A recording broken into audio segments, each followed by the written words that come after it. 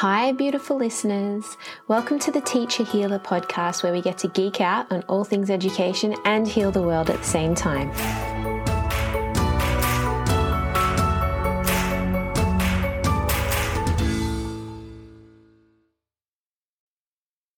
Rachael Dubois is an experienced facilitator and teaching artist with a Bachelor of Performing and Screen Art. She is also an actor, theatre practitioner, and filmmaker. Rachael uses the principles of storytelling, improvisation, adaptability, and collaboration to help groups work together more creatively and cohesively and find ways to connect to their bodies, their intellect, and imagination within professional and learning contexts. She has a particular fascination with personal story and spent a significant number of years working in playback theatre, which is where I came to know her. Listen to Rachael speak about the power of drama and play to bring people together in their messy humanness and learn to have fun. Hear loads of powerful stories and learn techniques for injecting a little drama into your classroom.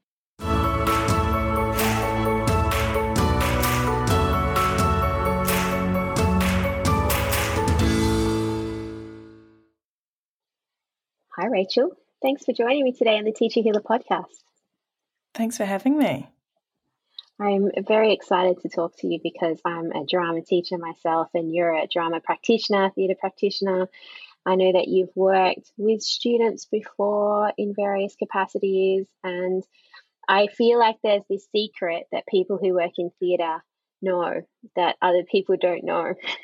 And I want to have a chat with you to share some of those secrets.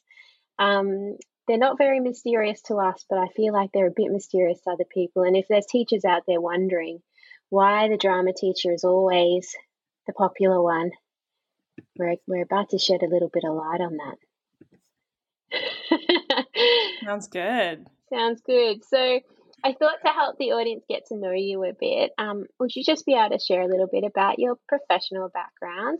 And it would be great if you could cover a little bit about playback theatre and what that involves, because that's been quite a chunk of your career as well.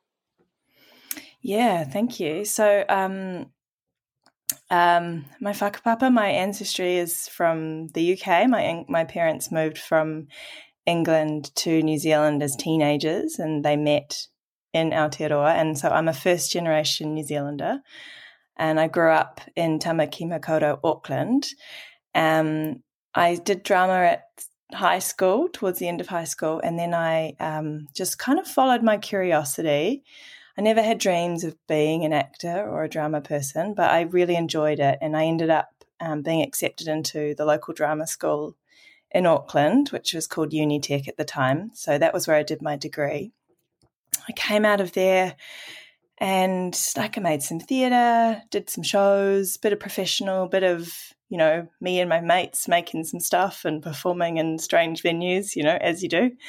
And then I moved to Melbourne a couple of years after I'd graduated, and really more to kind of spread my wings and explore the world than pursue acting. But I ended up making work there anyway with some friends, and did some shows in the Fringe and Brisbane Festival. And then I joined Melbourne Playback Theatre Company, which for me kind of opened up a really big, amazing world, because I was sort of struggling at the time with the relevance of theatre, because I was going to shows and I was doing shows and going, why, theatre can struggle to get audiences. And I was always wondering kind of why, what's the relevance of all of this? And then the first time I saw playback theatre, I felt so connected to the people in the audience and to the storytellers in the performance itself. And I just came out of there really, really wanting to be a part of that. So should I explain what playback is at this point? Yeah, I think so, because a lot of people won't know. Yeah. So playback theatre is an improvised form of theatre. It's sort of semi-improvised, actually. But basically the performance is a team of actors and one or two musicians and a facilitator. And the facilitator kind of holds the show and hosts it in a way. And the performing team don't know what the show is at the start of the show, because all of the content and the stories that make up the show come directly from the audience. So the facilitator invites people into sharing stories, usually around a theme or some kind of topic, real stories and experiences of theirs. And we'll hear from one storyteller at a time. And after each person has shared their experience, then that story is handed to the performers, who then turn that story into an improvised performance for the same audience, in real time. And it's not just kind of acting out the story.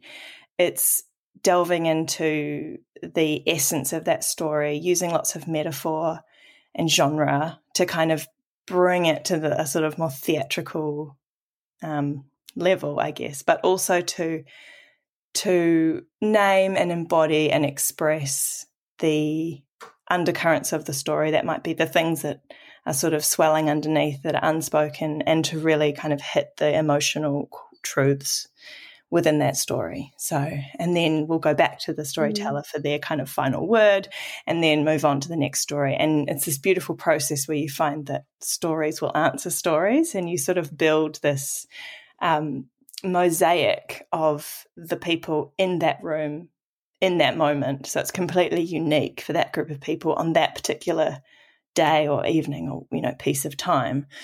So, I totally loved it. I spent 10 years with that company. I was an actor, a facilitator, the artistic director eventually, and kind of did, you do all the jobs in theatre companies. So I did all the things, did the bookkeeping and, everything.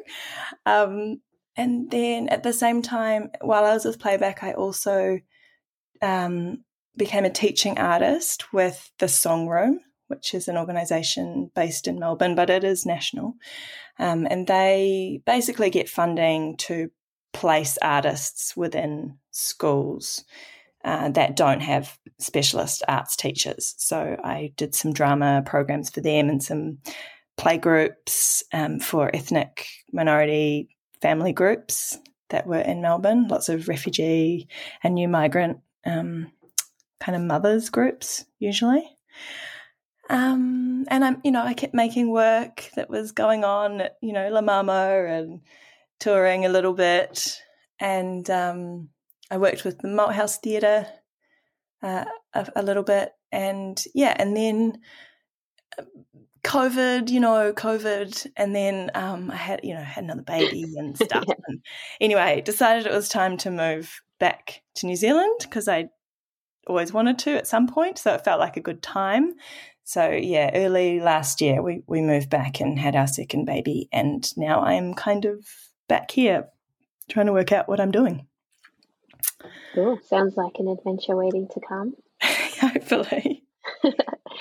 It was lovely hearing you talk about Playback. I was really drawn to it myself. I did a workshop with Playback Theatre at one point with this dream. I'd love to get into the company, but you've got to commit to doing a fair bit of training. And I wasn't in the space at the time, but I came across that company as a drama teacher. They performed at the Drama Teachers Conference, and I was like, this was so cool. They had the thing that I really noticed about it is how funny the performances can be on one hand, and then how deep they can be on the other.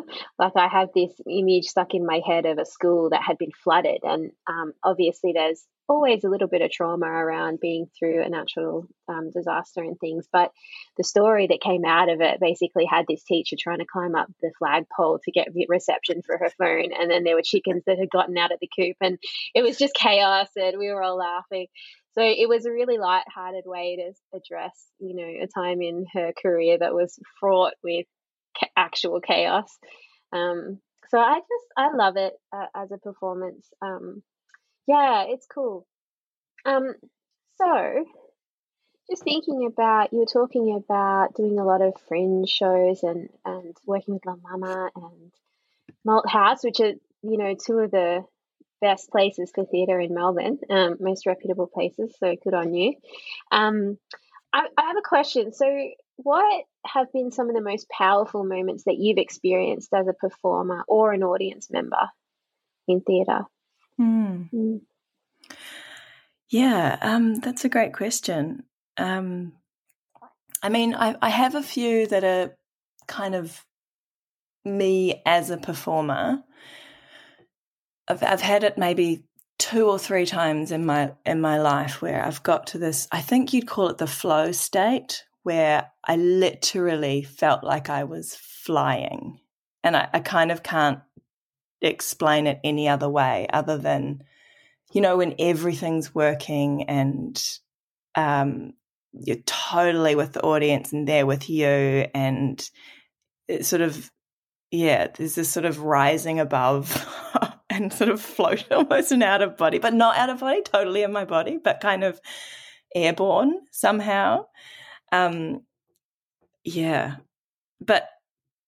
thinking about powerful moments that are more about the audience and less about me, there's a few. So I think one of them was, and they were all actually playback related. Now I think about it, because because I've done that the most. But there was one event that we had. It was just before COVID. It must have been 2018 or something. We did an International Women's Day event at Howler, which is like a kind of like a pub gig venue in Melbourne and Brunswick, and it was really big, and normally playback shows are quite intimate and small, but this one had like hundreds of people because we had a panel, and Clementine Ford was on the panel, and like everyone wanted to be there. It was cool, really cool. But so we had this panel of like really cool feminists, not just her, like there were loads of them. There was 4 of them, wonderful women. And then we did a show afterwards, a playback show, which was entirely made up of female performers, musicians, facilitator. And I had produced the event. And what was it? I think for me it was just this moment of utter kind of feeling so at home, and kind of it was something about having so many feminists in one room. They weren't all women, but they were feminists. And I think because they'd all come for this event, they'd all self-nominated, and we could all kind of agree. There was like a sort of a baseline of, we agree in feminism and we think it's important. And so there was kind of a comfort and a at-homeness in that space. And the wonderful thing of inviting people in to listen to Clementine Ford and then hitting them with this really cool theatre performance that they didn't expect. And the audience just like totally went wild when the show was on, because they didn't, lots of people haven't seen playback. And so it was kind of like a surprise for them, but they loved it. And the stories that were told in the playback show were kind of the gaps that we'd had in the panel. Because, when you put a panel together, you can't cover all the aspects of a topic. And so I remember when I'd curated the panel, I didn't have an LGBTQI plus representative on the panel, because I was trying to balance, culture and age and gender diversity, all this stuff.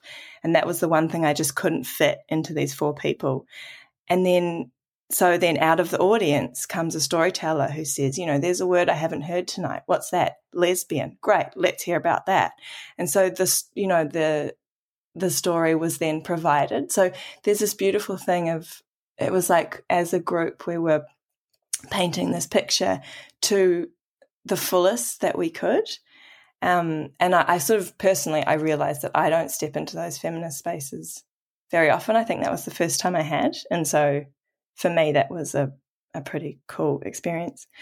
Another one was at a playback conference, actually, in Sydney, and I just joined the company, and this was like playback theatre companies from all over Australia and New Zealand coming together and, skills sharing and doing shows for each other and that sort of stuff. And Melbourne playback has a little bit of a reputation of being kind of a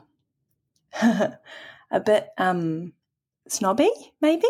Like people think that in the playback world, which is quite small, but so there was a lot of pressure on our company because everyone says like Melbourne's the best kind of thing, and it's not really true, but we're good. We're very, very good. And so there was all this pressure for like, oh, what's Melbourne playback going to do kind of thing. Like this strange vibe was going on, and everyone was like on their best behaviour, and they're trying to be really good at what they were doing. And there was just a sort of discomfort in the conference, and we were about to do our show. It was towards the end of the conference, and we were sort of warming up, and everyone was getting ready, and the facilitator was like, okay, let's go out there, let's just do what we do. And I was like, no, I need more than that. I need to name something. I'm sensing this pressure on us to deliver something, and I'm also sensing this energy in this conference of people kind of, I don't know, not acknowledging kind of the messiness of the work that we do and of our own lives, and kind of pretending like we've all got it together. And I was like, I want to open up that space. I want to kind of name the profundity of life. And so we went in there with that intention, and we honestly, the stories that we got, I will never forget the stories that we got from that group. You know, we had like, it was filthy, like it was R18, it was dirty, there was like sexting, there was, you know, drugs, like it was just these stories there, you know, there was relationship issues and like just the real stuff that people were dealing with in their lives. And it was like we kind of transcended like just all being playbackers and blah blah blah. We just kind of got to meet at this in our own mess and kind of just, you know, just share it with each other, and it was fine, and it was so funny, and it was like really dirty, and I've never done such filthy playback, because I guess because of the context, like it was, you know, there were other playbackers, there was no client, there was no paying audience, you know, like it was kind of an in-house sort of thing, so we could kind of go there. And yeah, that was one of those shows I had a flying kind of experience.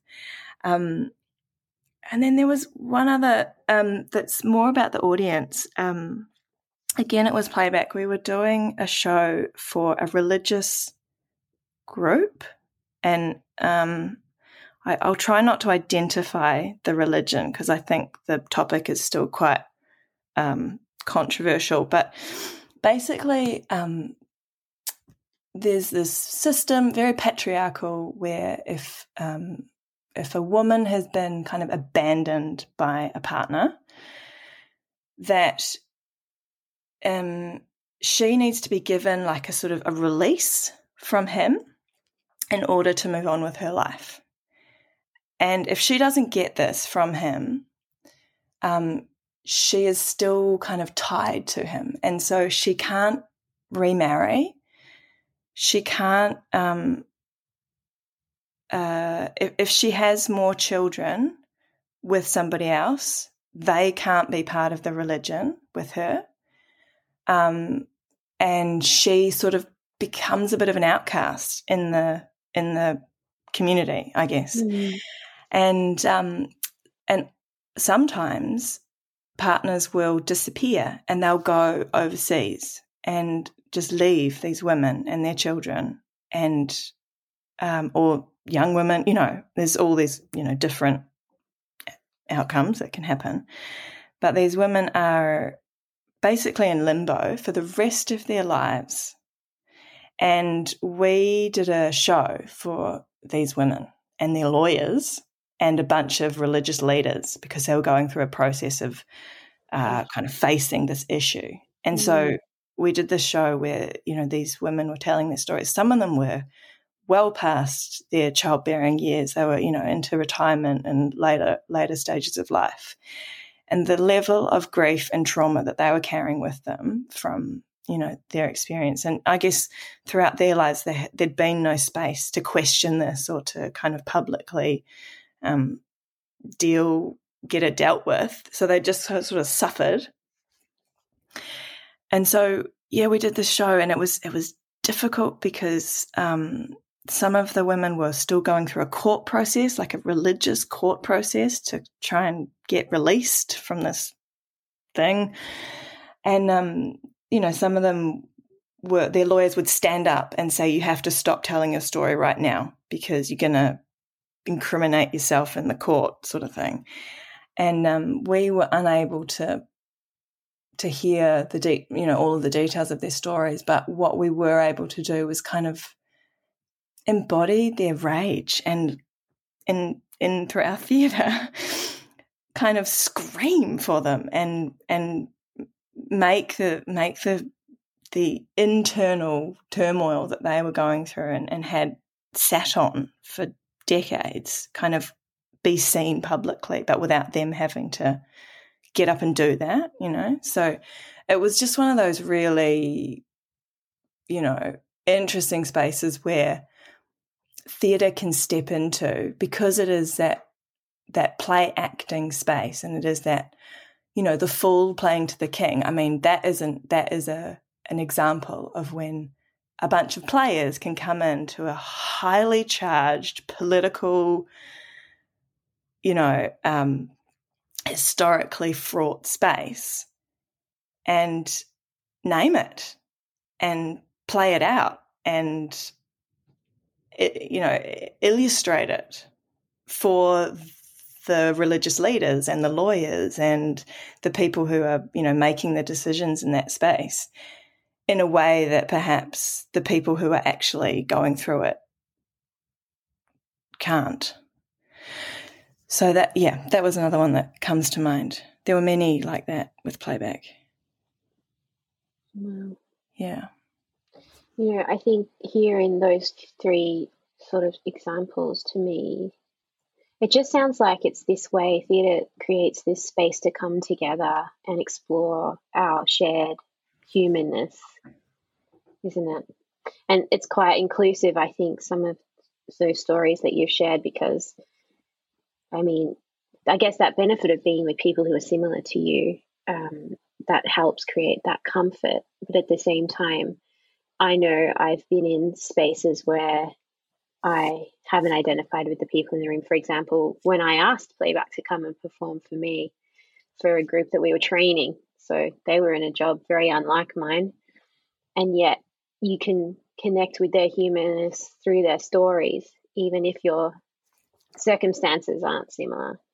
So I think that's the crux of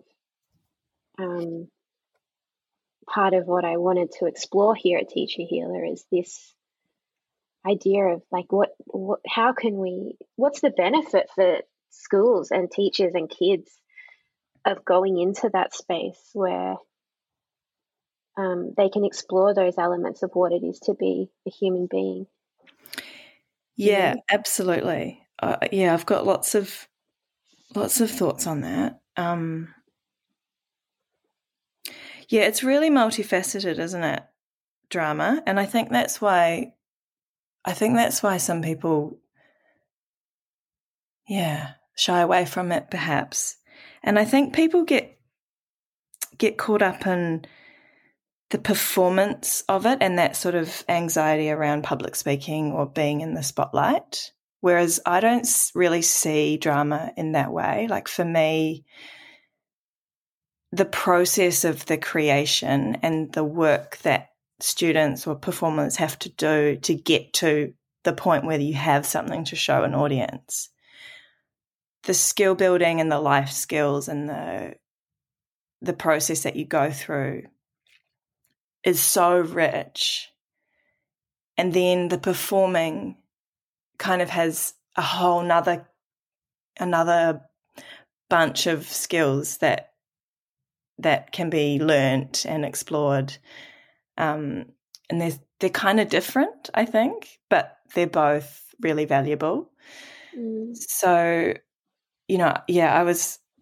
my daughter's just started school this year, and I was walking through to do pickup and talking to my neighbour, and I was telling her, how I am a performer and do drama and stuff, and her immediate thought was, oh, I hate that stuff, I can't do it, and just completely shut down because, she'd had one experience in school where she was thrust onto a stage to do something completely unprepared and hated it, and that was it. So that was sort of the sum total of her experience of drama, which quite sad to think about, because I think if kids can be taken through the process, and I think storytelling and their personal storytelling is really a really crucial part. If that can be part of the process, they're going to get heaps more out of it, I think. I mean, you can just give them a script, that's totally fine, but I think the process of sharing story with your fellow students and then turning it into something, or something that you're all interested in, or finding common threads or something, is that sort of work does a lot of skill building in, reflection and storytelling and expression, and but once we get to performing, and so let's say we've got some material, because I think the devising process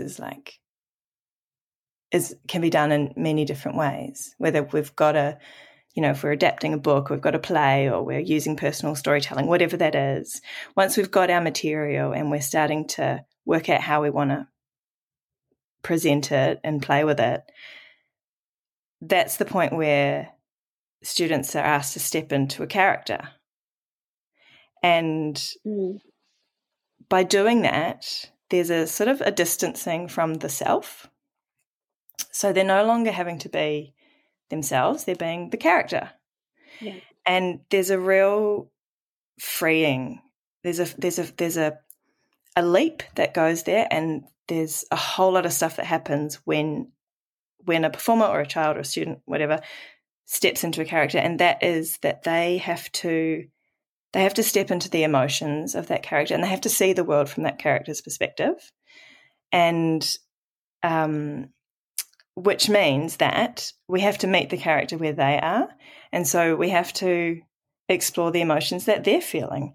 And there are so many emotions in the human repertoire, and many of them I feel are not, they're not polite, they're not encouraged, they don't fit with our values or whatever, because they might be darker feelings. They might be anger, or they might be revenge or greed, or, all that kind of stuff. But because you're playing and it's not you, there's a permission to feel those feelings and to explore them safely. And I think there's a real, there's something about giving children and adults the permission to play into those darker spaces of the human psyche with the framework around them of a story and of a play and of the distance of the character, that allows us to kind of understand our own emotional landscape, and to articulate our feelings, and then therefore to regulate them. And there's also it's fun. It's fun. The best character in a show is the baddie, because they have the most fun. Well, yeah. Yeah. Yeah. So it's the thing that you'd be punished for in normal life is now the high ticket item in a play. Yeah. So it's kind of and the thing is, we all have those feelings, we just suppress them. So I think having using drama, and it doesn't have to be negative emotions. It could be a character that's really bold, but you're the shy kid, to have the experience of being the hero when you're not usually the hero. It expands your capacity, and it opens up how you might see yourself as well, because you're but it's not you, so you can kind of step out of it as well. You can step into that, and then you can step out of it. But by doing that, you sort of expanded yourself a little bit, and then so that, I think that's one of the aspects of stepping into a character that I think is really valuable just as humans. The other side of it is seeing the world from the perspective of a character. It deepens our own empathy, because if we're playing they always say you have to love the character that you're playing. You can't judge them. So if you're playing the evil queen, you can't play her just as you can play her as a cardboard cutout evil queen, that's fine. But if you took the time to think of, well, why is she so nasty and grumpy and vengeful? Like, what's happened in her life, and find some kind of truth, and then go, okay, well, when have I felt like a bit like that? Not the same, but when have I felt a bit disgruntled because, something wasn't fair, or I didn't get what I wanted, and then I was jealous of the person that did, or, that sort of finding it within yourself in a different experience, but close enough that you can kind of access that feeling. That process, I think that is a big empathy builder, because then, that's what empathy is, right? It's seeing the world from the eyes of another, and having grace and generosity for them where they're at, and trying to see if you can help them, I guess. So I think, and that's what we want from the world, right? We want people that are empathetic, because the moment when we don't have that empathy, that's when heaps of conflict starts arising. So I think that's another opportunity in doing drama. And then the other kind of fun thing is, like, I guess the physical side of theatre is that, the non-naturalism. Like, if you move into physical theatre, or you have to, like, be a storm, like, what is that in your body? And for kids and for adults, that sort of expression sort of moving almost into the dance realm, but it's a bit more freeform, because there's no steps or, form to be learnt necessarily. It's just purely, what is your body being the sunrise or water, or, whatever it is, So I think that's another quite fun thing, especially for kids, is to feel that out in their bodies and experience their bodies physically, but in a sort of non-PE way, where it's not just like do 10 jumping jacks and crawl through a tunnel, that sort of, that has its place. And it's not just hand-eye coordination. It's like, it's them expressing an idea through their body. And I think that connection to body and heart and mind, I personally have found it really valuable in my life, and fun, really fun. I think fun is another massive element of drama that we probably need to address, because I've talked about, like, quite heavy stuff, but I think it's really fun. And when we can create fun experiences for kids, like, they're going to be engaged, they're going to come to school, they're going to, you're going to be the popular teacher, right? Yeah. Because it's really enjoyable. You get to play games with each other. You get to work and play with your fellow students in a way that is focused and creative and expressive and really fun, and can be really silly, but you would know, there's so much laughter in a rehearsal room, isn't there? Because loads, yeah, everything is accepted, everything is okay, and even the mistakes have to be worked with, because when you're performing, if you make a mistake, you have to pretend like it wasn't a mistake, and you have to make it work, right? Yeah. So there's kind of that playfulness that even when things are kind of falling apart, you keep going, and you can kind of laugh at it and maybe start again, or, so it's like there's no real right or wrong. It's very open-ended.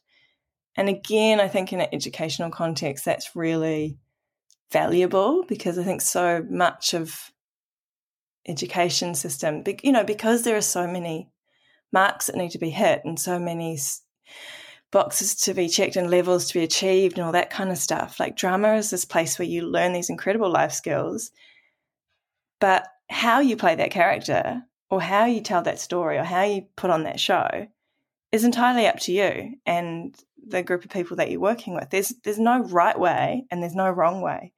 And that's, that is, those are the skills we need our kids to have, because that's innovation. That's where the world of careers are going now, is being able to to connect strange dots together and put some inputs into your own mind and body, and then come out with something and innovate and create and be kind of really proactive and using your imagination, like all those things that we need our kids to have for the workforce now.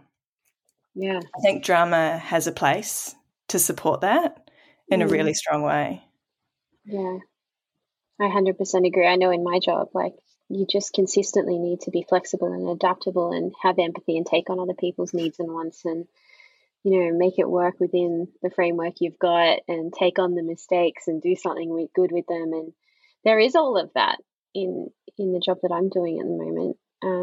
And I'm sure millions of other jobs out there. So I'm like, I get that little moment of frustration. I see a lot of articles of like people really backing music education, and I'm a music teacher as well, and I'm really keen on music education. But this idea that music is somehow the best of the performing arts because it helps you be good at maths, I really struggle with that. And I really would like to ask music educators to stop doing that, please. It's not actually helpful for anyone, and it doesn't help our students. There's so much diversity we need our kids to be able to bring to the table, like so many ways of being and thinking and, risk taking, that the arts are all important and they all have something magnificent to offer. And like, thank you so much for articulating what that means in the drama world, because you've put into words what we all know, but don't really talk about, if I'm honest. So can I ask you a question? Getting out of the theoretical now and into a bit more of your experience. In your work with young people, how do you find that they've been responding to theatre and drama? Like, have you found any unexpected things coming out of that work, or great success stories?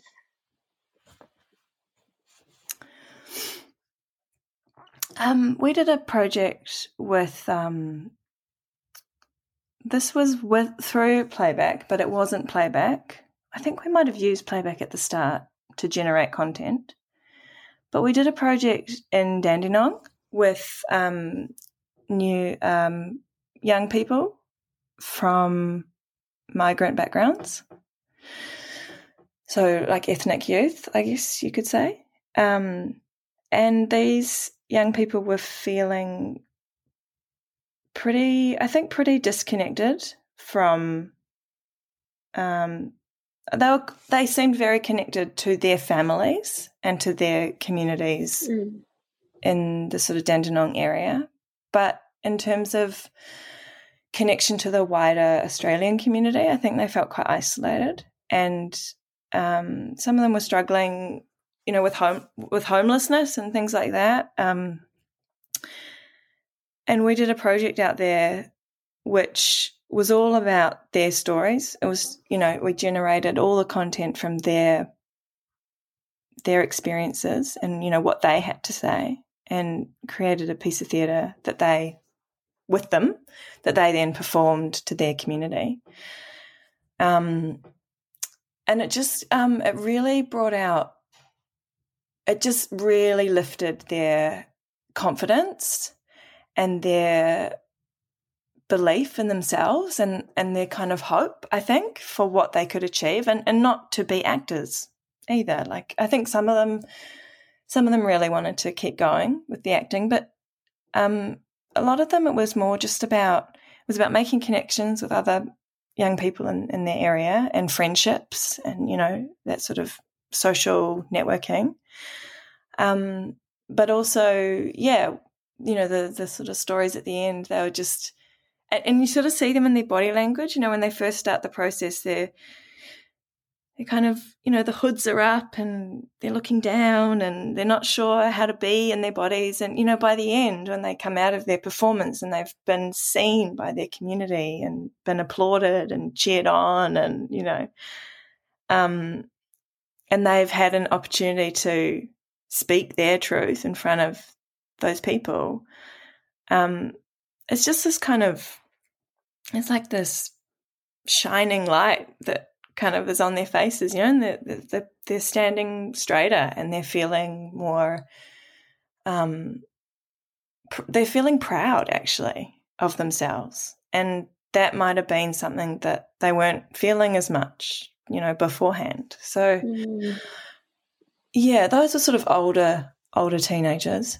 I'm just trying to think with the young ones.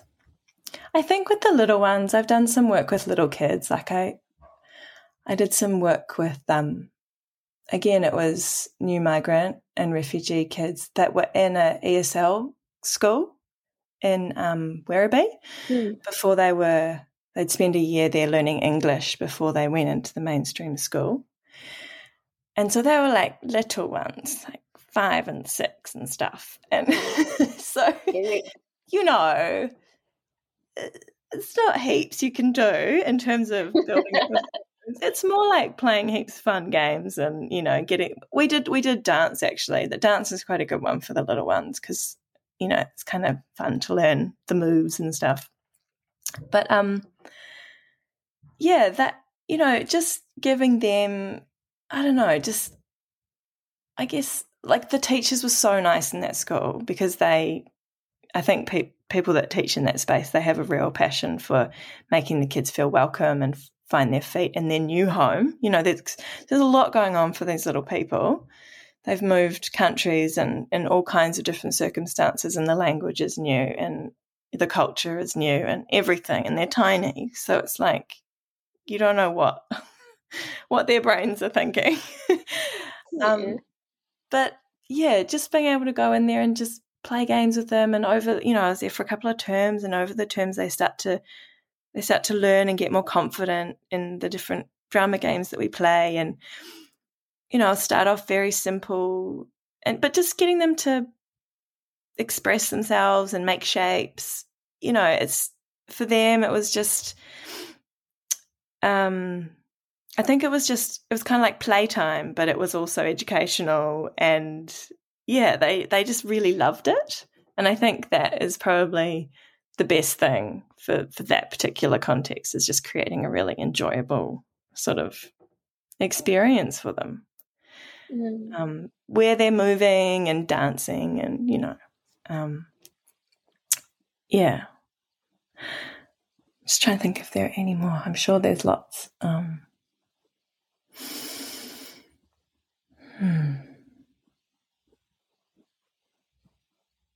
Yeah, when we were talking before, Rich, when we had our chat to plan out, you were talking a little bit about self-regulation and what happens when kids have to step into their bodies. And do you want to talk me through that again? Yeah. Well, I was just thinking of I was actually thinking of a school that I worked with. Where were they? They were out St Albans way in Melbourne. Out east. Is that east? And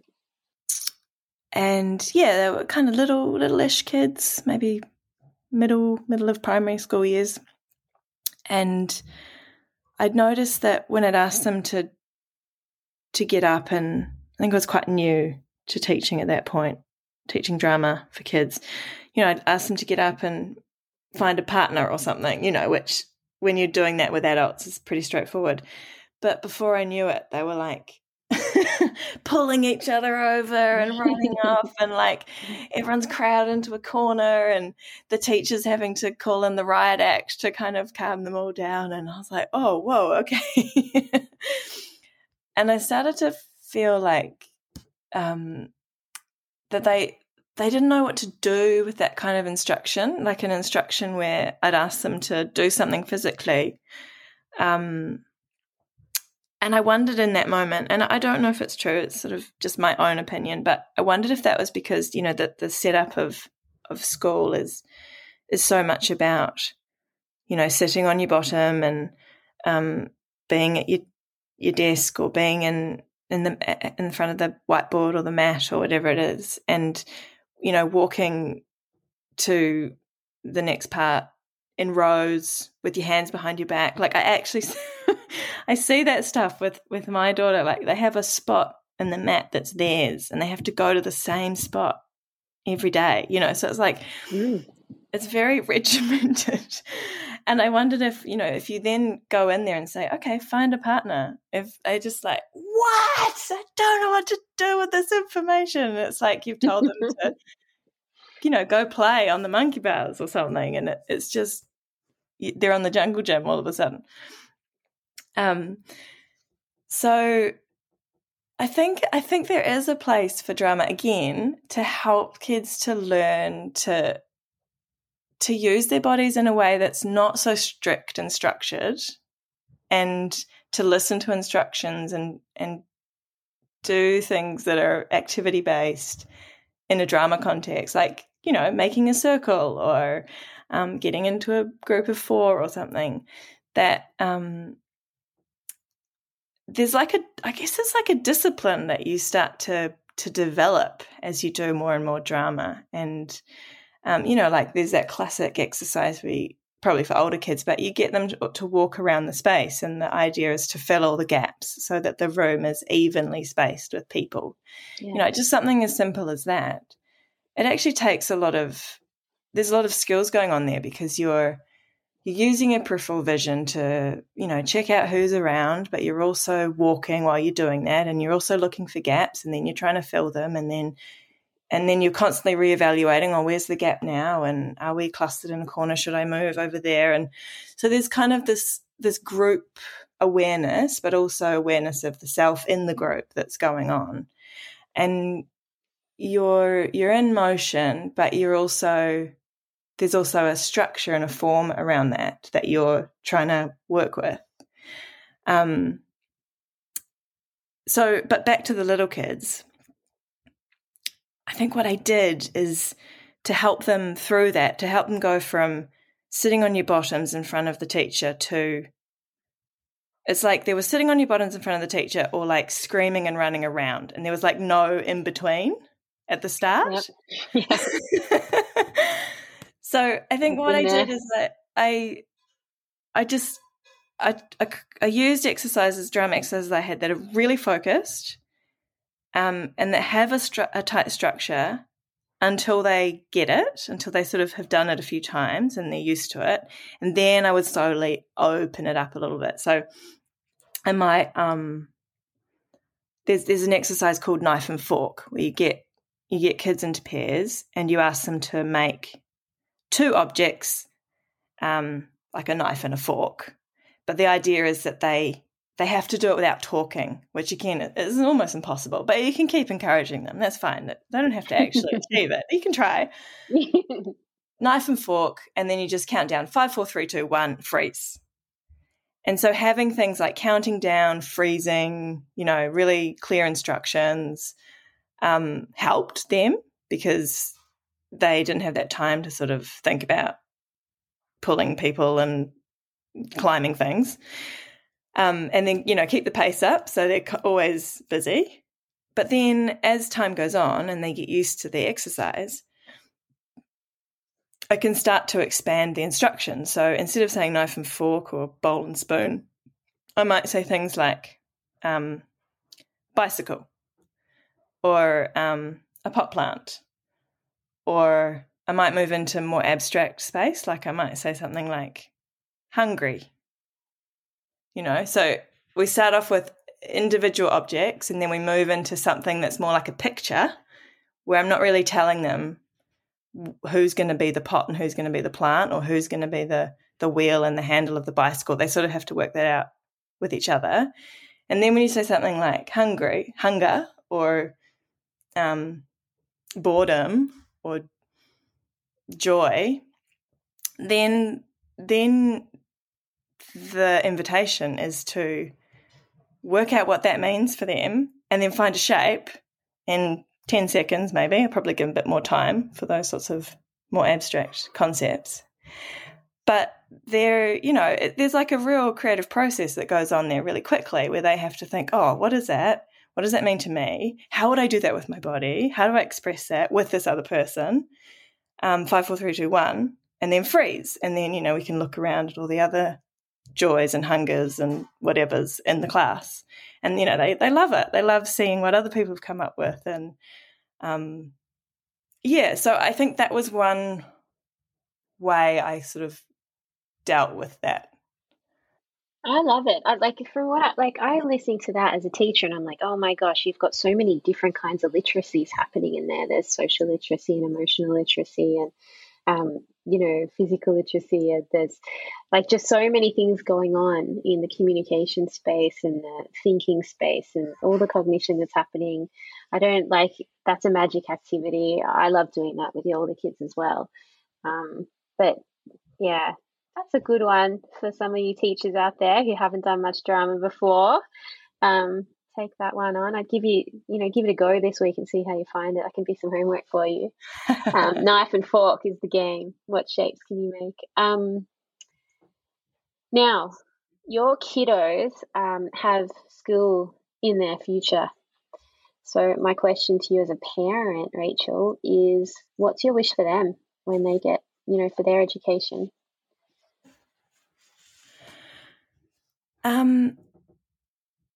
I have two. I think especially, so I'm in the early years experience as a parent right now, and the one thing I wish there was more of is play. My daughter comes home from school, and she loves school. She's really academic. She's smart. She's displays the values of the school, and she's loved by lots of people. But she comes around and she says, "Oh, the teachers, they boss me around all day," and she really grieved the transition from kindy to school because the play ratio was like so different. And I just wish, and it feels like to counteract that, I have to take her out of mainstream school and find an alternative education provider. And it's just like, it's really full on. And I don't want to do that because I think there's a lot of great stuff in the mainstream schooling system as well. But yeah, I just wish there was more playtime in the classroom. And maybe that's because I value the skills that are learnt through play and through drama. And it doesn't have to be like just more time on the actual playground. It could be just a bit more open-ended and there's a lot of colouring in and drawing. And I wonder if there are other art forms that could be brought in, especially, even in the early years, beyond just colour in this picture, draw this picture. It's a great way for kids. The fine motor skills are really focused on, aren't they? And like the gross motor skills are sort of left to sport and those kind of things. Whereas the arts have a lot to offer in that space. Yeah. And I mean, that's how kids process their world, right? Like I'll take my daughter to the doctor to get a vaccination or whatever it is, and she'll come home and she'll play going to the doctor to get your vaccination. Like that's how she processes her life and her experiences. So it's not just that she enjoys play, she needs it to understand the world around her. So the other one is more for the, I guess, senior schooling years, and it's life skills is all I can boil it down to. Like I came out of high school, I knew pretty obscure things about chemistry and calculus maths. I did calculus at the end of high school for some strange reason. But I didn't know how to cook, and I didn't know how to listen to my body. And I did economics. I knew how to make a profit and loss sheet and a balance sheet. I knew about asset depreciation, but I didn't know about credit card and what's good debt and bad debt. I didn't know how to budget or save. Like these were all things I had to learn somewhere else. So, my first flatmate taught me how to cook because he was a chef. And then when I went to drama school, I was introduced to yoga, and that was where I learnt to first really connect with my body. And I think my mum taught me about saving and how to be smart with my finances. But like if you miss some of those things in your youth, you're going to make big mistakes, and it's going to take decades to undo that sort of stuff. So I sort of think, like, we're at school for a long time and a lot of hours a day. And I sort of also noticed it may have changed because, it was a long time since I left high school. But the cooking classes were like for the kids that weren't doing very well in school. It was sort of like a remedial class and they went off and made muffins or something. But actually, we all need to know about healthy food and how to eat well and how to exercise and how to look after ourselves and how to stay away from loan sharks. Like, I just think those sorts of skills, I think they should be built into the curriculum somehow so teachers can give them the time that they need, because it's no shade on teachers. Like, man, they are the most overworked, underappreciated people in the workforce.